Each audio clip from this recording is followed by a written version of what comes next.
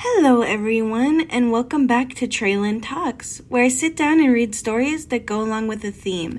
These stories will range from Reddit, personal stories, and more. So grab a snack, get comfy, and let's dive into these crazy stories. I hope you enjoy.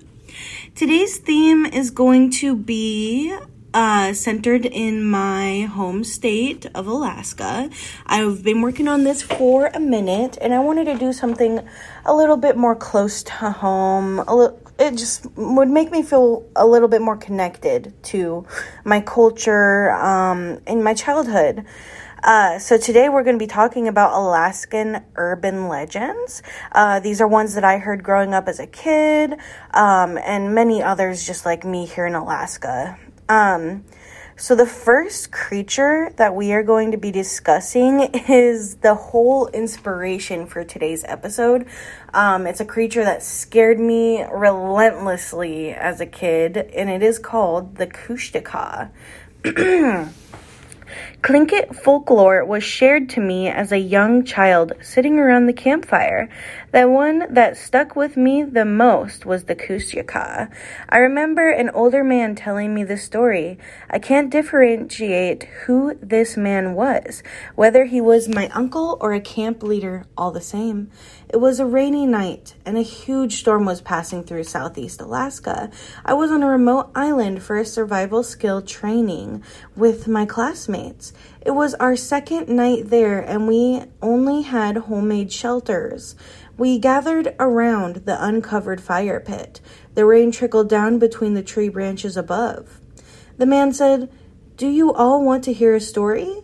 Of course, we were bored and out of our minds, so we all exclaimed, "Yes, please." He sighed and gave a little chuckle. He began warning us to never wander into the forest alone. Not even during the day. Always follow the buddy system. He could not stress this enough. He continues, "However, if you find yourself alone, be cautious and keep your guard up. You may hear a familiar voice call to you. You may also hear a woman or a child crying in the distance. Don't be a fool. If you are wrong, you will run into a nasty fate. Say you run into the forest to be the hero, ... But when you arrive, you see nothing. You look around, confused. Then you hear a twig snap near you. I swivel around in search of the source. The crying turns to laughter. It's too late for you.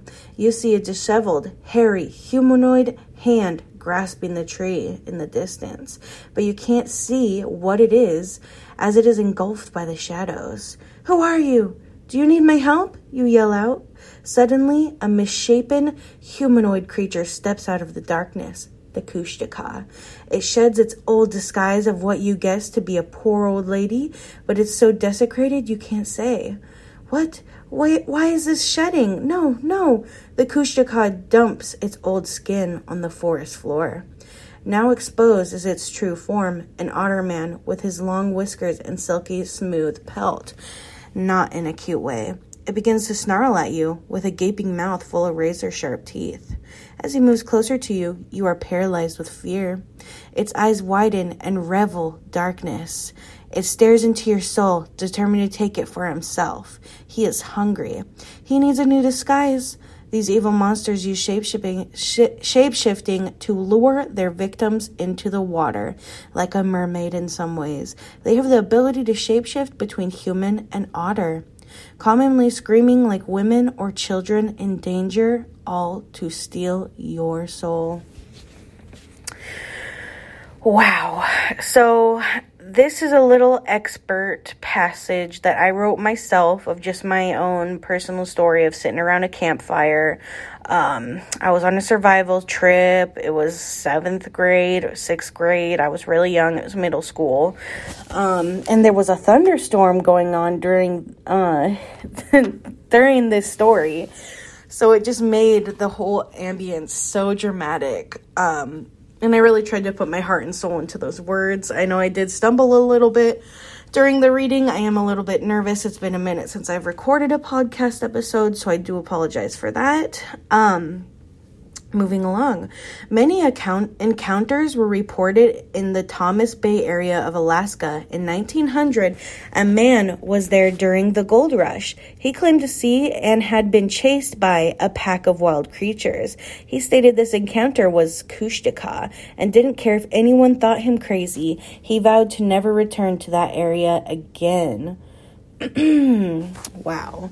So that's just a little fun fact I wanted to include, because there really is a man from in 1900s that claimed he got chased down by a pack of Kushtakas, and it's been reported on many different news articles I've read. So I thought that was kind of cool, and I wanted to include that.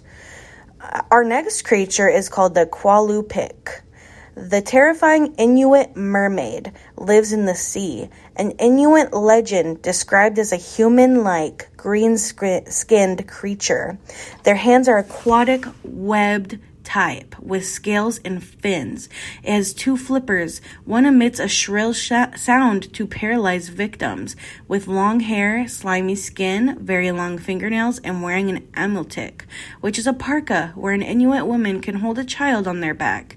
A baby pouch, like a kangaroo, but for your back. Elders would warn the children if they disobeyed or wandered too far, the Qualupik would appear, come to shore and put come to shore and put them in her amutik, where she would then take them back to the sea and raise them as her own, making it clear the children would never see their families again. If you ever hear a woman humming in the Arctic Ocean, run. They emit an ethereal hum to draw the children closer and then pull them in. It is said to be very ugly and smells of sulfur, lurking near ice floes. This myth served a purpose, however, to keep the local children safe from the environment, preventing them from getting too close to the ice and falling in.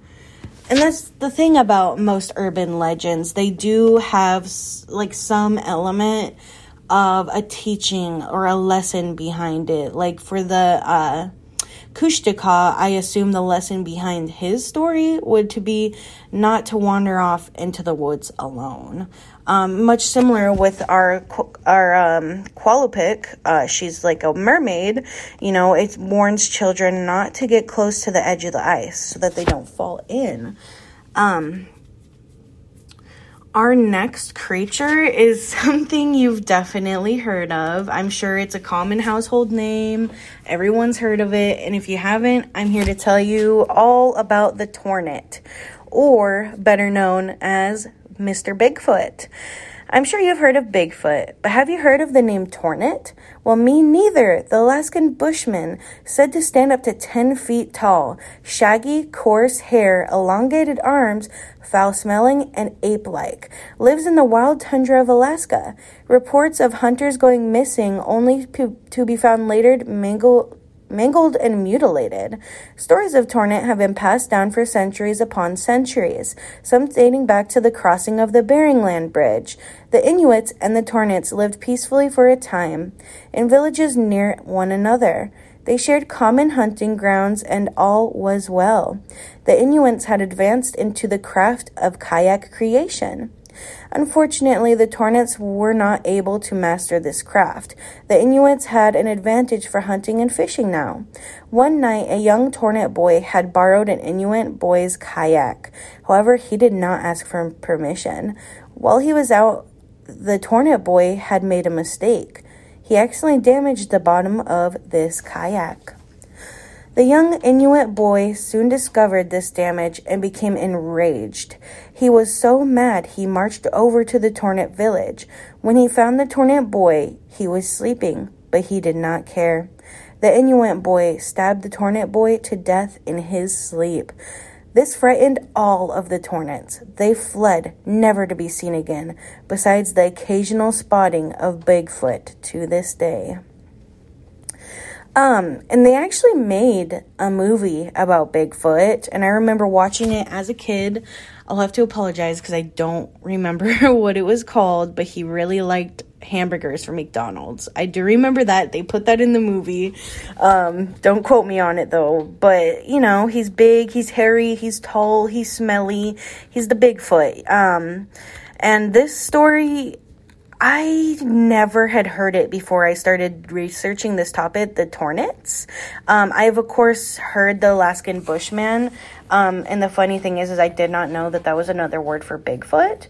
But I remember as a kid, we have this museum downtown. And every year they'd open it up and let us go in. And it's like a recreation of the deep, deep, deep forest areas around here. And they had a statue or a model or whatever you want to call it of the Bigfoot. And I would always run up to the Bigfoot and be like, oh my gosh, Mom, look, it's Bigfoot. So yeah, it's pretty big around here in Alaska. Moving on. So this next creature is called the Qiljut. It's an Inuit legend described this creature as a black hairless dog, preying on those who dare to travel under the cover of night. Only having hair on its feet, the Qiljut's track disappear into the snow, so its victims will never know they are being stalked. The Qiljut is said to have the ability to access the spiritual world and the physical world, preying on unfortunate souls who start from the beaten path. Oh, that was supposed to be stray. Sometimes referred to the spirit of death, it is not necessarily a predator. In a strict sense, more of a spiritual of the... Oh my gosh.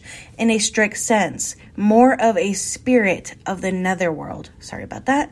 The sight of one is said to cause disorientation, hypothermia, and finally death. So this one... A lot of people like to compare it to I want to say Great Britain, a Great Britain urban legend of a black hairless dog. I forget what they call it, but it's basically the same thing. It's not necessarily a predator, but it's a spirit from the netherworld, and it is a spirit of death. However, it's not, I don't think it's inherently evil. I'm not really sure. So don't quote me on that one. I just think that it does its job, much like the Grim Reaper would. Moving on, this one is called the Incarnate. I will say this right now. I know I am not pronouncing all of these correctly, and I do apologize for that. This is for educational and entertainment purposes only, and I do not mean to offend anybody by my mispronunciations. I just really want to share the stories because, you know, I feel like there's not that much out there for Alaskan people, and I want to provide a form of entertainment for, you know, the people that I love where I live. So with that being said, respectfully, I do hope I'm saying these right, but I know I am not, so I do apologize. This is a Yupik tradition, and it is described as tiny people. Elders say they live in a different dimension. They have the ability to appear and disappear at will. Those who have seen them claim they are hunting, fishing, or gathering, just like we do. If you are invited to their dwellings, one day for them is a year for us. Much like a leprechaun, they live for causing mischief. There are many who believe the incarnate disorients and confuses unsuspecting travelers before trapping them in their dwellings. That may consist of caves or underground layers. A thick fog is said to appear before the victims are brought in and quickly dispersed afterwards. Wow. So that's really, really creepy and eerie. They're said to be like these little fairy creatures. Actually, I don't think they have wings, but they're really, really small. And I couldn't find a lot of information on this legend. In fact, it's not one that I ever heard of before starting my research, but I wanted to include it, especially since there's such little information out there about them. I know that there is a book out there, And if I go back to my research, I will try to make sure and link that book in the description of this on my YouTube video or on my YouTube channel. So anyone interested in learning more about them, they can hopefully purchase that book and read up on it. Where I pulled my sources of information from was reading many different articles, just scorching through earth and internet to try to find any kind of information on it. I actually might even continue this series if you guys like it, and try to get into contact with some of my mother's elders and see if there's some things that they can educate me on so that I can include more. And definitely for my YouTube listeners out there, feel free down in the comments to let me know if you know of any other Alaskan urban legends you'd like me to talk about or research, and I'd be more than happy to. And definitely, if I am pronouncing any of this wrong, feel free to correct me, and you would be doing me a great service. But that's going to wrap it up for today, folks, and I hope you enjoyed. Let me know your opinions down in the comment sections, and if you enjoyed today's video, please hit that like or subscribe button. I'm not picky. And if you are a listener on Spotify or Apple Music or iHeartRadio, thank you for being here. Thank you for listening to the end. I appreciate your support more than you know, and I hope all of my listeners, have a lovely rest of your day. This is Kat, AK, also known as Traylyn Talks, signing off. Bye-bye.